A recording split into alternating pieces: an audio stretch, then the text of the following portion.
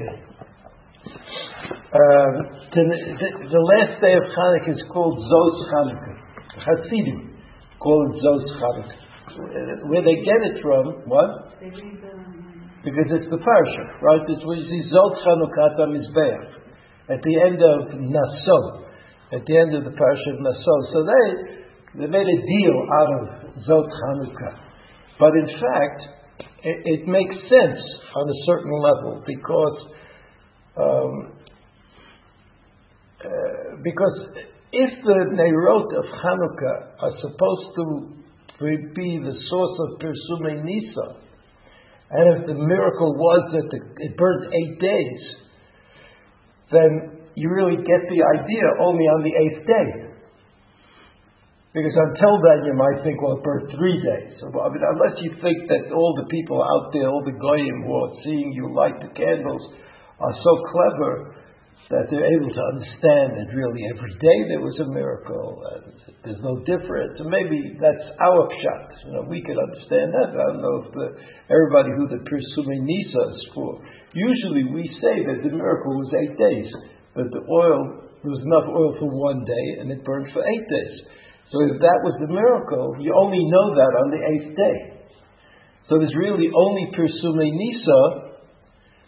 In other words, in the Gemara it sounds like it says that the essential mitzvah is to light a candle. 1 candle every night. Right? So that the Persumei Nisa is that they lit the candles of the Beit HaMikdash. That was the nes. That even though it was difficult, and even though they lit the candle. So however you explain that, It's but when Beit Hillel and Beit Shammai came along, Hillel and Shammai came along, they said, no, it's important to know about every day. But they never explained why it's important to know what day of Chanukah. In other words, whether you go 1, 2, 3, 4, or you go 8, 7, 6, 5, you know what day of Chanukah it is. You have to also know which way people are going. Like you never know whether you only see 2 candles. You don't see a menorah. You just see candles. So 2 candles, right? You don't know if it's the 6th day, right, or the 2nd day. So you have to assume that there were communities of Hillel and communities of Shammai, so they all knew what day it was. But there's no one who explains why it's important as part of the Persumei Nisa to understand why is it important to know what day of Chanukah it is. So people say, well, because every day is special. You have to know that every day is special. But I don't know if you'd know that from the candles. In other words, who's the audience for this Persumei Nisa? Who's getting it? Other people who light the candles? Or other people who don't light the candles? Jewish people or non-Jewish people? Right? This was always an issue. And so, through history, there was a certain amount of lack of appreciation, let's say lack of appreciation for Jews lighting these candles because they symbolize a victory over the non-Jewish enemy. So the non-Jews didn't like it. Anyway, that's what Zos Chanukah is. That it's the day that we really know about Chanukah. The last day of Chanukah. I want to say something about the Parshat HaShavua. Yaakov Avinu, at the beginning of Vayetze, went into the diaspora. And the Ramban points out in the beginning of Vayetze that Yaakov Avinu was sort of preparing the diaspora. He was preparing Am Yisrael for diaspora living. And what did he do? He maintained. That was what he maintained, the idea of who he was and who his father was, and that he had to go back to Eretz Yisrael, even though he was in a difficult situation. He was alone. His wives, as far as we can tell, were not quite up to his level of devotion. Right? When Rachel stole the Trafim when Rachel stole the trophy of her father's idols, or so to speak, she didn't break them. She didn't put them in the garbage dump. She took them and she hid them. After Shimon and Levi beat up on Shechem and Hamor, they also stole the idolatry of Shechem and Hamor, and Yaakov had to get rid of it. So that Yaakov's family was not at all like Yaakov. They weren't educated like he was. They were the diaspora, they went to co-ed day schools. It wasn't like they went to schools in Yerushalayim, where everybody's firmer than anybody else. So Yaakov Avinu is the one, according to the Ramban, who prepared a path in the computer. In the old computer days, they used to say path. They used to use that word for how one program fit into another program. And so he prepared the path for Am Yisrael forever. That when they would go into the exile, they would maintain themselves. Somehow they would come back to Eretz Yisrael because of Yaakov Avinu. Because he put it in, like the Reform Jews said that they don't belong to Eretz Yisrael for a while. Right? Today it's a little different. But Reform Jews in Germany and America, they said they don't belong, they belong to America. Right? They were not influenced by Yaakov Avinu. They were not, it wasn't their world. They wanted to stay in America. But Orthodox Jews, or people who daven Shemona Esrei 3 times a day, for them, the idea of going back to Eretz Yisrael was ever present. It's true that politically, not everybody agrees about the timing. But everybody agrees that you have to go back to Eretz Yisrael. I mean, there's no machloket about that. Even people who stay wherever they are, for whatever reason they may have, they agree that eventually they're going to get to Yerushalayim. There's nobody who follows the basic tradition of Judaism, traditions of Judaism, who doesn't think they're going to end up in Eretz Yisrael. They don't even. They all bury that. Everybody's buried in Chutz La'aretz al Tanai. You could take the body out of the grave and bring it to Eretz Yisrael and rebury it. You can't do that in Eretz Yisrael. I mean, only the cemeteries for the fallen soldiers that are dug on the spot are dug al Tanai in Eretz Yisrael. Every other cemetery is permanent. Because why in Chutz La'aretz they bury people in boxes, so they could take the box out of the grave. In Eretz Yisrael, they just bury the person in the ground because that's his place or her place, right? They're not gonna move from that. So that this idea that Yaakov Avinu prepared us, so to speak, he showed us that the diaspora would be difficult and it would be very hard to come back, but we would come back. We would maintain somehow. We'd be able to overcome the ideology of place, right? The idolatry and the ideology would be overcome. That's what Yaakov Avinu was doing in the house of Lavan from some point of view. He wasn't only running away from Esav, but he was making it right on his terms by maintaining his connection to HaKadosh Baruch Hu, and then he would come back. That was Yaakov Avinu. That's what the Ramban briefly stated. What the Ramban said, that our parsha, after many difficult years, where Yaakov Avinu is not only is he unsuccessful in getting his wives to act exactly like his mother and his grandmother, but he also was not able, he didn't have so much nachas from his children. They fought with each other, they disagreed with each other, they went to do battle when he didn't want them to do battle. He had a difficulty. That's what it says at the beginning of the parsha of Vayeshev. Rashi quotes the Medrash that says, Bikesh l'shevet v'shalva, kofza olav rozo shel Yosef. So Yosef Yosef started having trouble with his brothers, and then they sold him, and they sent him to Egypt, and all of this, some of he knew about, some he didn't know about. He thought Yosef was dead. He had a very distressing time. So now suddenly, after very interesting sequence of events, Yosef in Mitzrayim asks Yaakov to come to Mitzrayim. And the brothers, of course, are all into it, because they saw that Yosef was wealthy and powerful and unique and special in the greatest nation on earth at that particular time. They all wanted, why not go? It's like somebody's going to give you a big donation. What, are you going to say no? You're not going to say no. You'll say great. So they all wanted to go. But why did Yaakov go?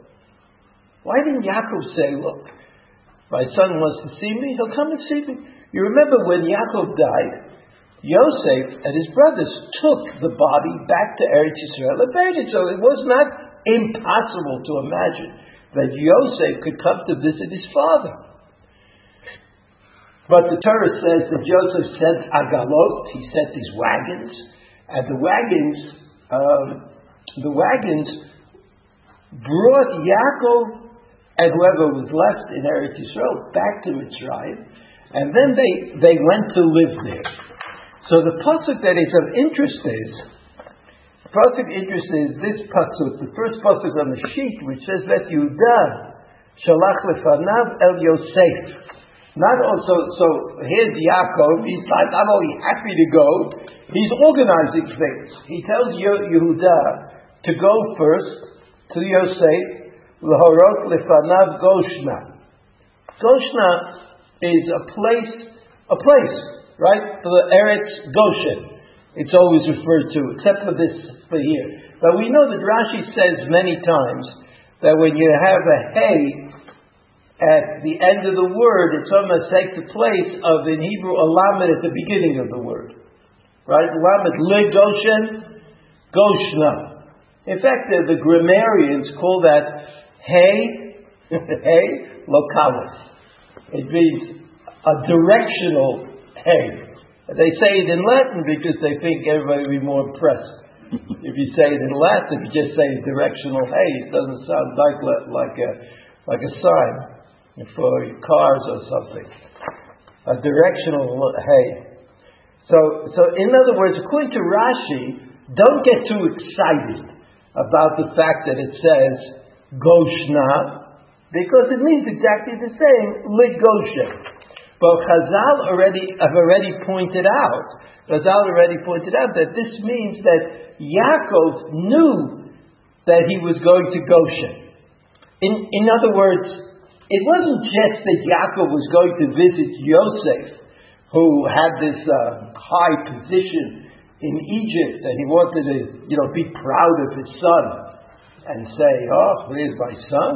I didn't think much of him when he was a kid, but look how he turned out so well. It wasn't that. He was going to a specific place, and he knew the place. It wasn't that when he got there, Yosef told Pharaoh, I'm going to put them in Eretz Goshen, and they'll have animals, they're shepherds, and have larger animals, and we know that doesn't fit in with Egyptian way of looking at things, so we'll put them over there. It was all planned out. But you see, even before Yaakov goes to Eretz Goshen, Goshen is already on his mind. Right now, if you look at it, I didn't put it down because it's Hanukkah, but if we look at the Rashi. How do you know about Goshen? I guess Yosef told him. I guess he sent the messenger before, and he gave him more details. But when the story is told in the Torah, it sounds like, I want you to come to me. But he didn't tell him, but he also told him, otherwise he wouldn't have gone. I think that the reason that he told him about Goshen was that it was something that had been so well planned and so well arranged that it made sense that Yaakov should go. What was the sense? We don't know that yet, but there was some kind of sense. Rashi says Lahorot lefanav. You see the pasuk says, Lahorot lefanav. Lahorot is like the word to teach, to study, to decide, to make decisions. Ketagumo lefanot lo makom ulahorot eich yashev ba. So the Targum of Onkelos says that Yehuda would be in charge of showing people or taking care of the place, setting it up. You know, like you send out people, if you want to go camping someplace with a lot of kids, so you have to send out people, an advanced group, to set things up, to make sure everything is clean, that everything is working. That was Yehuda. So Rashi accepts that, but then he says Medrash Haggadah. He adds a Medrash Haggadah, meaning you don't get really a feeling of profundity here. There's nothing too serious going on. He said Yehuda because Yehuda was a Boy Scout or something, or he's good organizationally. So he says, no, he says Medrash Haggadah, Lahorot lefanav letakein lo beit Talmud shemitzsham teitzei hora'ah. So Yaakov knew that he would be there forever, and that this was the fulfillment of the promise to Avraham Avinu that they'd be there for 400 years. And Yaakov Avinu could not imagine that Am Yisrael could last in the diaspora 400 years, or even if it's 210 years. There's that discrepancy that God told Avraham Avinu 400 years, but if you count, it only comes out to Redu, Reish Dalet Vav, 210 years that they were actually in Mitzrayim. Okay, so he said, even that, how could they live in Mitzrayim without having a Beit Midrash, a real place of Hora'ah, somebody who's going to make decisions? The people, the children and the grandchildren will not be able to withstand the oppression of the diaspora. So the one thing that Yaakov had left to teach Bnei Yisrael, according to this Medrash Haggadah in the Rashi, was that you could do it with the Torah. Whereas when he was in the house of Lavan, he was alone. He was by himself. So he had the strength that he had garnered from his father and his grandfather. But the children and the grandchildren, they didn't have that opportunity. They needed the Beit Midrash. And that's what Rashi says. Yehuda was in charge of Lahorot lefanav Goshna. So he went to this place which was known to them. They knew they were going to be in Goshen, and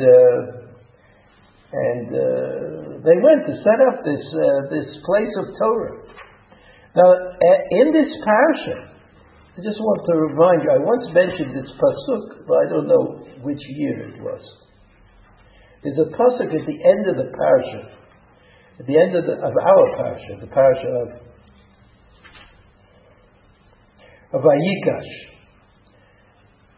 The last pasuk in Vayikash is not on the sheet, but the last pasuk of Vayikash says this: Vayeshev Yisrael be'eretz Mitzrayim be'eretz Goshen. Right? That's okay.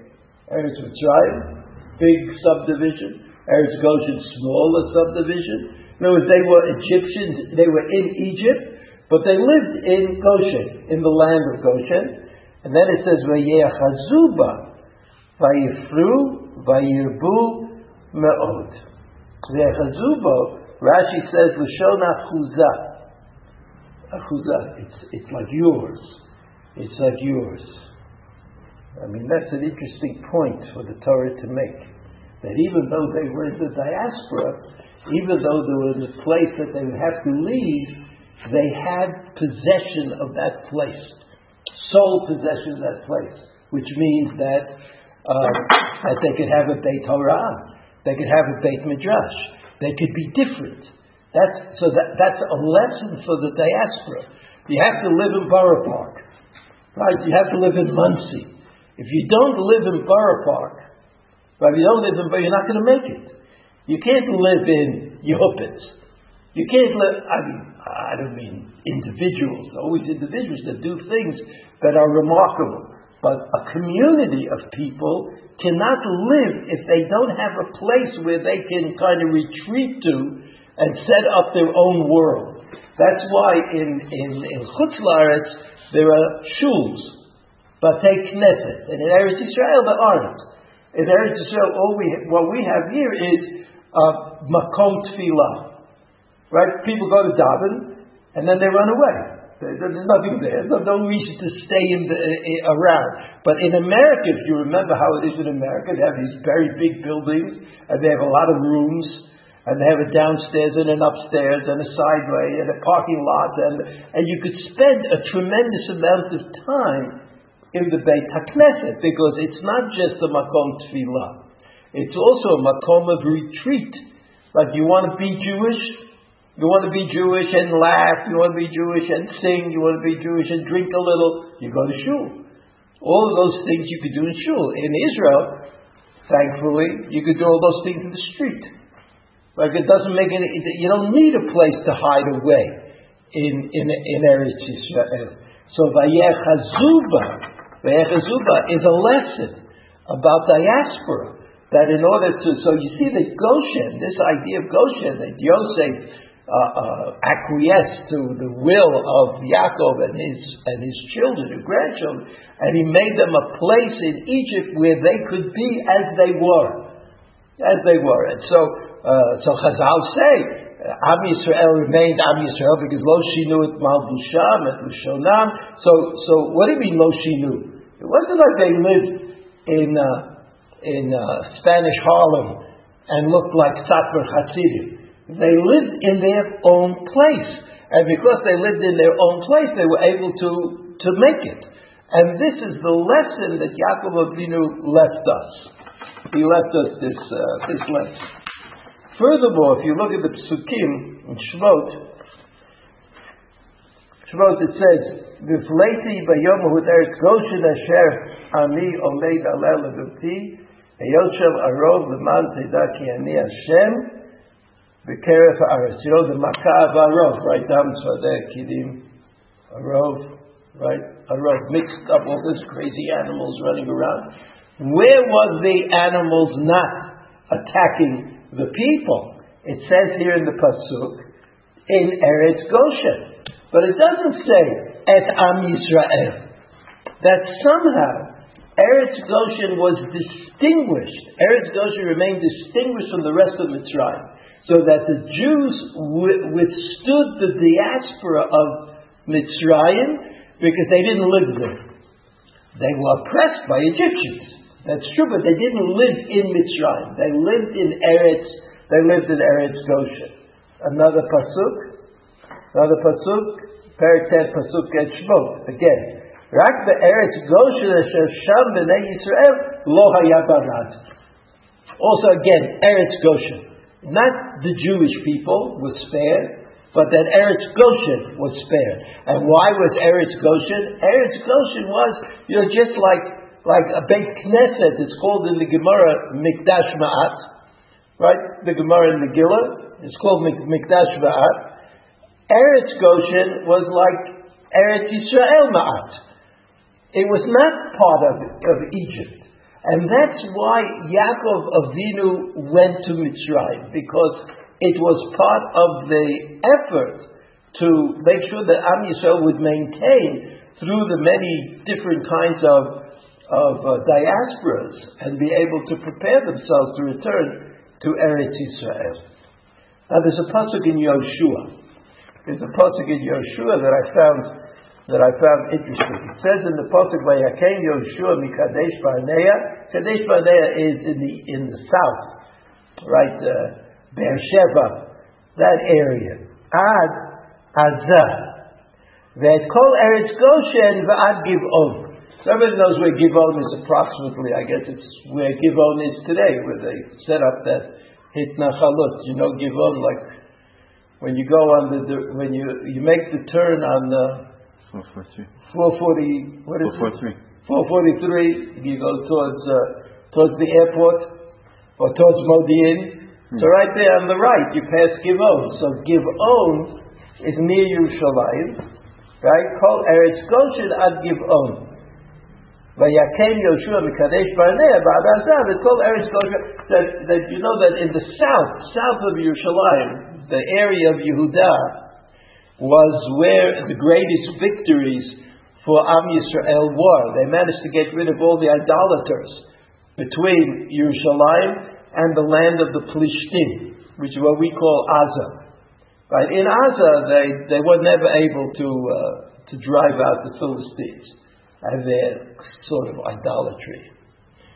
But it's interesting to me, it caught my attention that in Eretz Yisrael, I mean, it's two different places, the Goshen of Mitzrayim and the Goshen of Eretz Yisrael. Nevertheless, it's interesting. Who named Goshen? It sounds a lot like a Semitic word, Goshen, right? Does it sound like a Hebrew word? And no? What? What could it mean? I don't know what it means, but it sounds more Hebrew than Heliopolis. Okay. You know, all those names of Egyptian cities that sounded really weird. And he had the same idea that Bat Paro, remember Bat Paro, named the baby that she took out of the water, Moshe Ki Mehamaya Mishitihu. So I don't know how that happened. You know, it's like the Mefarshim tried to figure out how it could be that Bat Paro knew enough Hebrew to give him the name. So everybody has these tricky kinds of answers that maybe there's some kind of Egyptian name that sounds a little bit like Moshe, but as the Torah explained it, but it doesn't matter. Even if that's true or not, it turns out that Moshe Rabbeinu was a Jew. And as a Jew, he had to have a Jewish name. I mean, that was important. So Goshen, the land of Goshen, it's certainly not an Egyptian word. It doesn't sound like an Egyptian word. It sounds like it was named because it was Eretz Yisrael and Chutz La'aretz somehow. And like today nobody would change. Nobody talks about Borough Park. I never heard anybody say that Borough Park is a kind of Hebrew word. In the name, Borough Park. But everybody, when they talk about Borough Park, they would say it doesn't take too long in the conversation to get to the following idea. The falafel here is better than the falafel in Jerusalem. You ever hear anybody say that? Or that the pizza is better than the pizza in Jerusalem. That's certainly everybody says. In other words, we define being Jewish by eating Jewish food. Even though pizza may not be exactly Jewish food, but kosher, Cholav Yisrael kind of pizza, that sounds pretty Jewish. I mean, no Italian is going to go out of his way for Cholav Yisrael. So that becomes a name. A name is more than a name. A name determines the place. And Goshen, it seemed to me, was the name that you give to a place in Eretz Yisrael. So who named it Goshen? It must have been some combination of Yosef and Yaakov and his sons and Yehuda. They all named it Goshen because it was. So again, you have this idea. That Yaakov Avinu is preparing the diaspora. He's trying to give direction about how people in the diaspora should live. So they should live in their own place, and they should have their own names. They should keep their names, and they should name the places, kind of Jewish names, etc. So this was an idea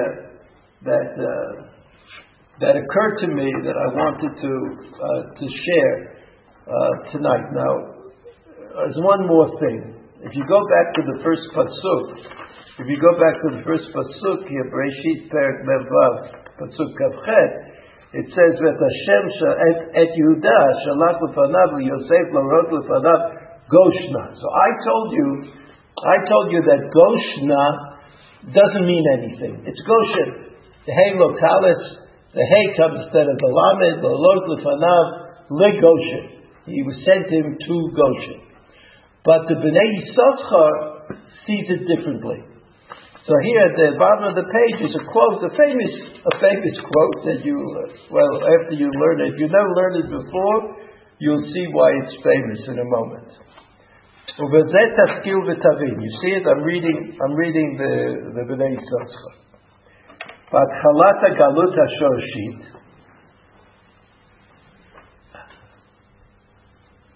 כאשר בא יעקב מצרים, in other words, this is the real beginning of Galut. What's the difference? When Yaakov went to Laban, he was an individual.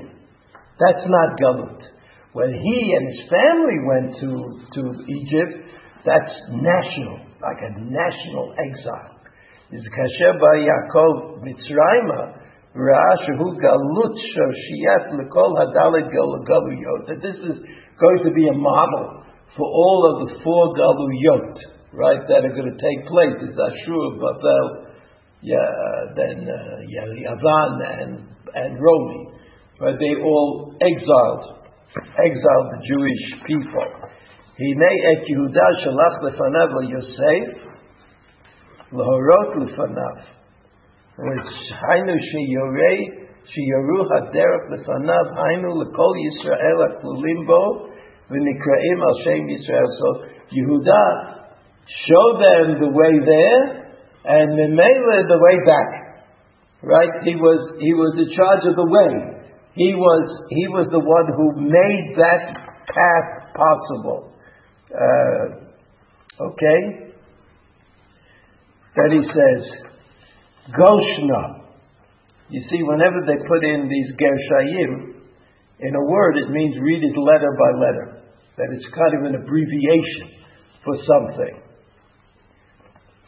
Hema kitot daled malchuyot asher he mesitra achram menagdim la'arba kochot asher he b'kedushat Yisrael b'tzod nafshoteihem v'hu Goshna Rashi Tevot Gufani. This is what Goshna stands for.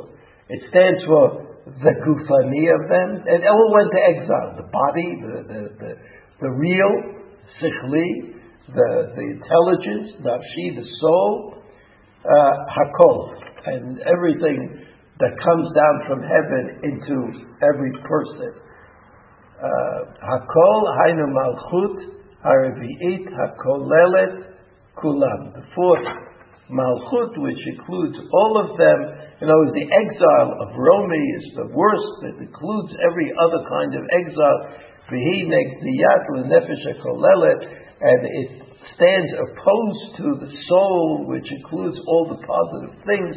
V'alkein mitnagedet l'guf l'nefesh v'seichel v'chamur le'el. So you see that the Bnei Yissaschar sees it as a struggle. Like the reason that there is galut, from our point of view, the reason that there is galut is that we're being punished. But the people who are punishing us, they're not simply neutral. They're not just doing God's will and punishing us. They have an axe to grind. They don't like what we stand for. Even in our most depraved state, we're doing Averis and we deserve to be punished.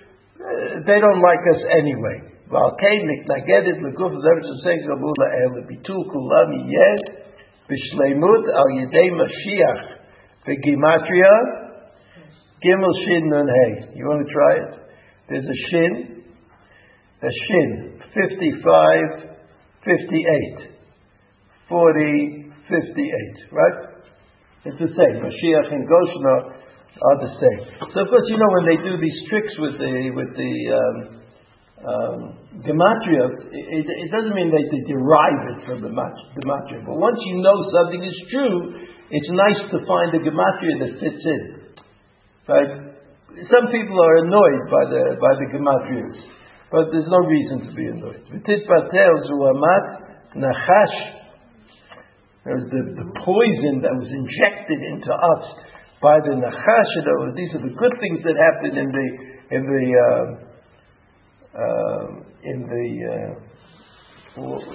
diaspora, right? You know, we also get purified. We get rid of the bad inside of us. Now, asher mimenu koach hamalchiyot. This is where the power of all these other nations come. The reason they can overcome us is if there's something wrong with us. V'az yeh b'bheira melech havaya yevloch gam kein gematria Mashiach kanal. So I'm not going to count that. In other words, it's like this tremendous struggle between the good and the bad.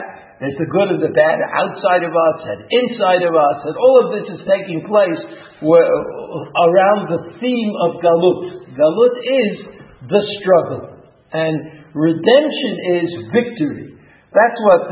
This is why there are people who the Satmar Rav, who for many reasons probably was not a great Zionist, but he knew the Torah. He knew what people said about things, and therefore you can't. It's hard to write him off as being just a non-thinker.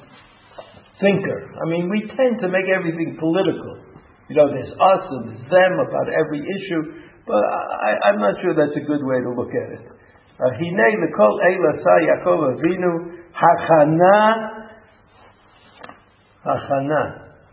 The Rabbah takes smichut hachana de Rabbah takes smichut gula letfilah yichud hashalim abaya echad shmo echad v'zo yitparesh odem yitza Hashem lahalan b'pasuk kavchet me'esav higid la'amos. So anyway, this is the beginning of a long Torah that the Bnei Yisachar writes about the Galuyot.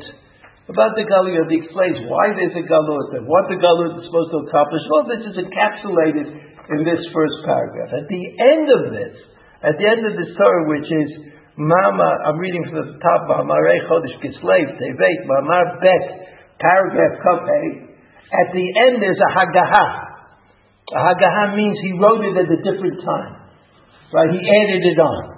Right? So this Haggaha, written by him, it says, if you understand this about what we're talking about Galut, and what Yaakov, and why he went to Mitzrayim, and all of those things. Minhag Avotenu Torah is what Hasidim say. He was a chassid, by the way. What Hasidim say about every apparently foolish thing that they do. That has no source. They say, Minhag Avotenu Torah. That's it, it has no source. It has a source, they tell you the source. You don't have to say Minhag Avotenu Torah. So he says, Minhag Avotenu Torah hu asher minhag b'imei Chanukah, asher hu chinuch legeula. That's why it's called, the holiday is called Chanukah, and it's not called Nes, or Nes Neirot, or Chanukiah, or anything to do with the miracle of oil, Shemen. None of those words are the name of Chanukah. Chanukah is, what is it according to him? Chinuch legula ha'atida b'mheira b'yameinu k'moshe katabnu lecha kama pa'amim. This is like something that I've said many times. Mesachakim ha'na'arim b'chatichot eitz miruba'at. Imagine that. The young lads play with wooden, something made out of wood which is square. Va'alav b'dalet kitzotav hakukim otiyot gimel shin nun hey Goshna, right? What did he say about Goshna in the beginning? What did he say? He says, Et Yehuda shalach lefanav el Yosef Lorot lefanav, sheyaru haderech lefanav. Kol Yisrael hakol olim v'nikrim al shemo Yisrael. Goshna. You see the third line in the first paragraph. Hema kitot daled malchiyot. So he says Goshna refers to the daled malchiyot, the qualities that they wanted to get rid of in Am Yisrael. And now he says the Otiyot Goshna, that we say these are the letters, of course, that are written on the Svivon in Chutz La'aretz. Nes Gadol Haya Sham. That's what we usually say. Of course, this has nothing to do with the reality of things. The realities are quite different, but I'll tell you in a minute. He says, Bepeirot ot echad mikol ruach. Right? One letter on each side of this square. The ha'etz hazeh bitgalgel Al Nekudat Kotev Merkaz HaEmtza. You see how he doesn't exactly have words to say, so he makes them up. He says that the thing spins around an edge, a median edge. Nekudat Kotev Merkaz HaEmtza'i L'horot Shamalchiyot Halalu HaMerumazin B'Tevat Gimel Shin Nun Hey Goshna. Right, those Malchuyot that are going to come and drive us into exile, Kanal, Ha-menagdim bepirudam biktsavot, they're different, each one from the other. Hinei kulam sovavim al ha-merkaz nekuda emtza'it Yisrael ha-machdim ha-ktsavot.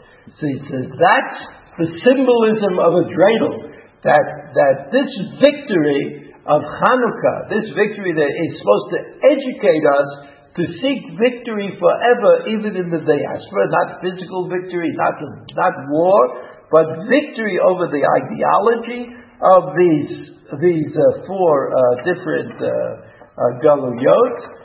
Hamenagdim beperudam biktsavot hinei kulam sovavim al hamerkaz nekuda emtza'it Yisrael hamachdim haktsavot al kein Haktsavot sovavim al hamerkaz v'kulam yitbatlu el hamerkaz. Right, this is like his vision of the dreidel. V'az yafoch el amim safa brura yachad lekro kulam b'shem havaya. Everybody will understand, and everybody will know, and everybody will see that galut is not the answer, but that in fact everything should go back to be as it should be. Al kein haktsavot sovavim al hamerkaz kulam yitbatlu el hamerkaz v'az yafoch el amim Safa Brura, Yachad the Grok Kulam B'Shem Safa Brura. There was in distinction to the Migdal Bavel, where there was a mixture of languages because people wanted to get to heaven in an unacceptable manner. But now they will be reunited and enlightened with the Safa Brura, the Grok Kulam B'Shem Havai. Vatit Patel Gamre Zuamat Nachash, right? The poison of the snake. Big Gematria, Gimel Shin Nun Hey. Right? Gimel Shin Nun Hey. Right? Goshna. Nachash. Az Havaya Melech, Havaya Melech, Havaya Melech. Yimloch, Hashem Melech, Hashem Molech, Hashem Yimloch. V'zeh yiyeh b'viyat Mashiach. Tzidkeinu b'mheira b'yameinu. Amen. So, there you have it. There you have it. So we started off talking about Zot Chanukah, that this is the day when the miracle becomes clear to everybody. And then we talked about Eretz Goshen, that there was a lesson to be learned, and Goshen was already determined as the place to be before Yaakov Avinu. Before Yaakov Avinu got his invitation from Yosef, and he knew that he had to go there in order to establish the Beit Midrash with Yehuda, of course.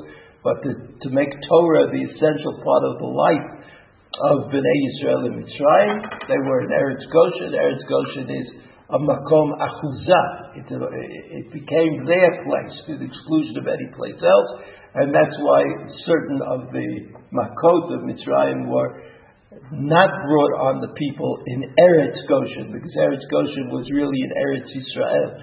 It was like a mikdash ma'at. It was a little bit of Eretz Yisrael. It's true that they were slaves, but when they came home, they were in Eretz Yisrael. Finally, I pointed out to you that there's an actual place in Eretz Yisrael which was captured by Yoshua bin Nun near Yerushalayim, or southwest of Yerushalayim, which is also called Goshen, which indicates that the name Goshen was transmitted perhaps by the Jews themselves to Eretz Mitzrayim. Finally, we went back to the word Goshna. Goshna, we reminded ourselves, everybody knows this B'nai Yisachar that says that what you do when you play dreidel is you emphasize the fact that the future, that even though you're in the diaspora when you're playing the dreidel, right? Nun Gimel Shin Hey is a diaspora rendition. Nevertheless, you are optimistic that the future will be different. The future will be different than the present, and he understands that the word Goshna was used specifically because it can connect to other words in Hebrew, either through the gematria or through the idea that there are four malchiyot that approach, and that's another Bezot Chanukah. Bezot Chanukah is not only about what happened on Chanukah, but just as like on Chanukah there was a renewed awareness. The Chashmonaim, even though it was a short period of time, the Chashmonaim were aware of the fact that when the obligations of the Torah are in conflict with the obligations that they wish to place upon you, you have to fight for the Torah obligations against the will of the whoever's there, whoever's not so. And so according to in Chassidut, you have to spin the dreidel.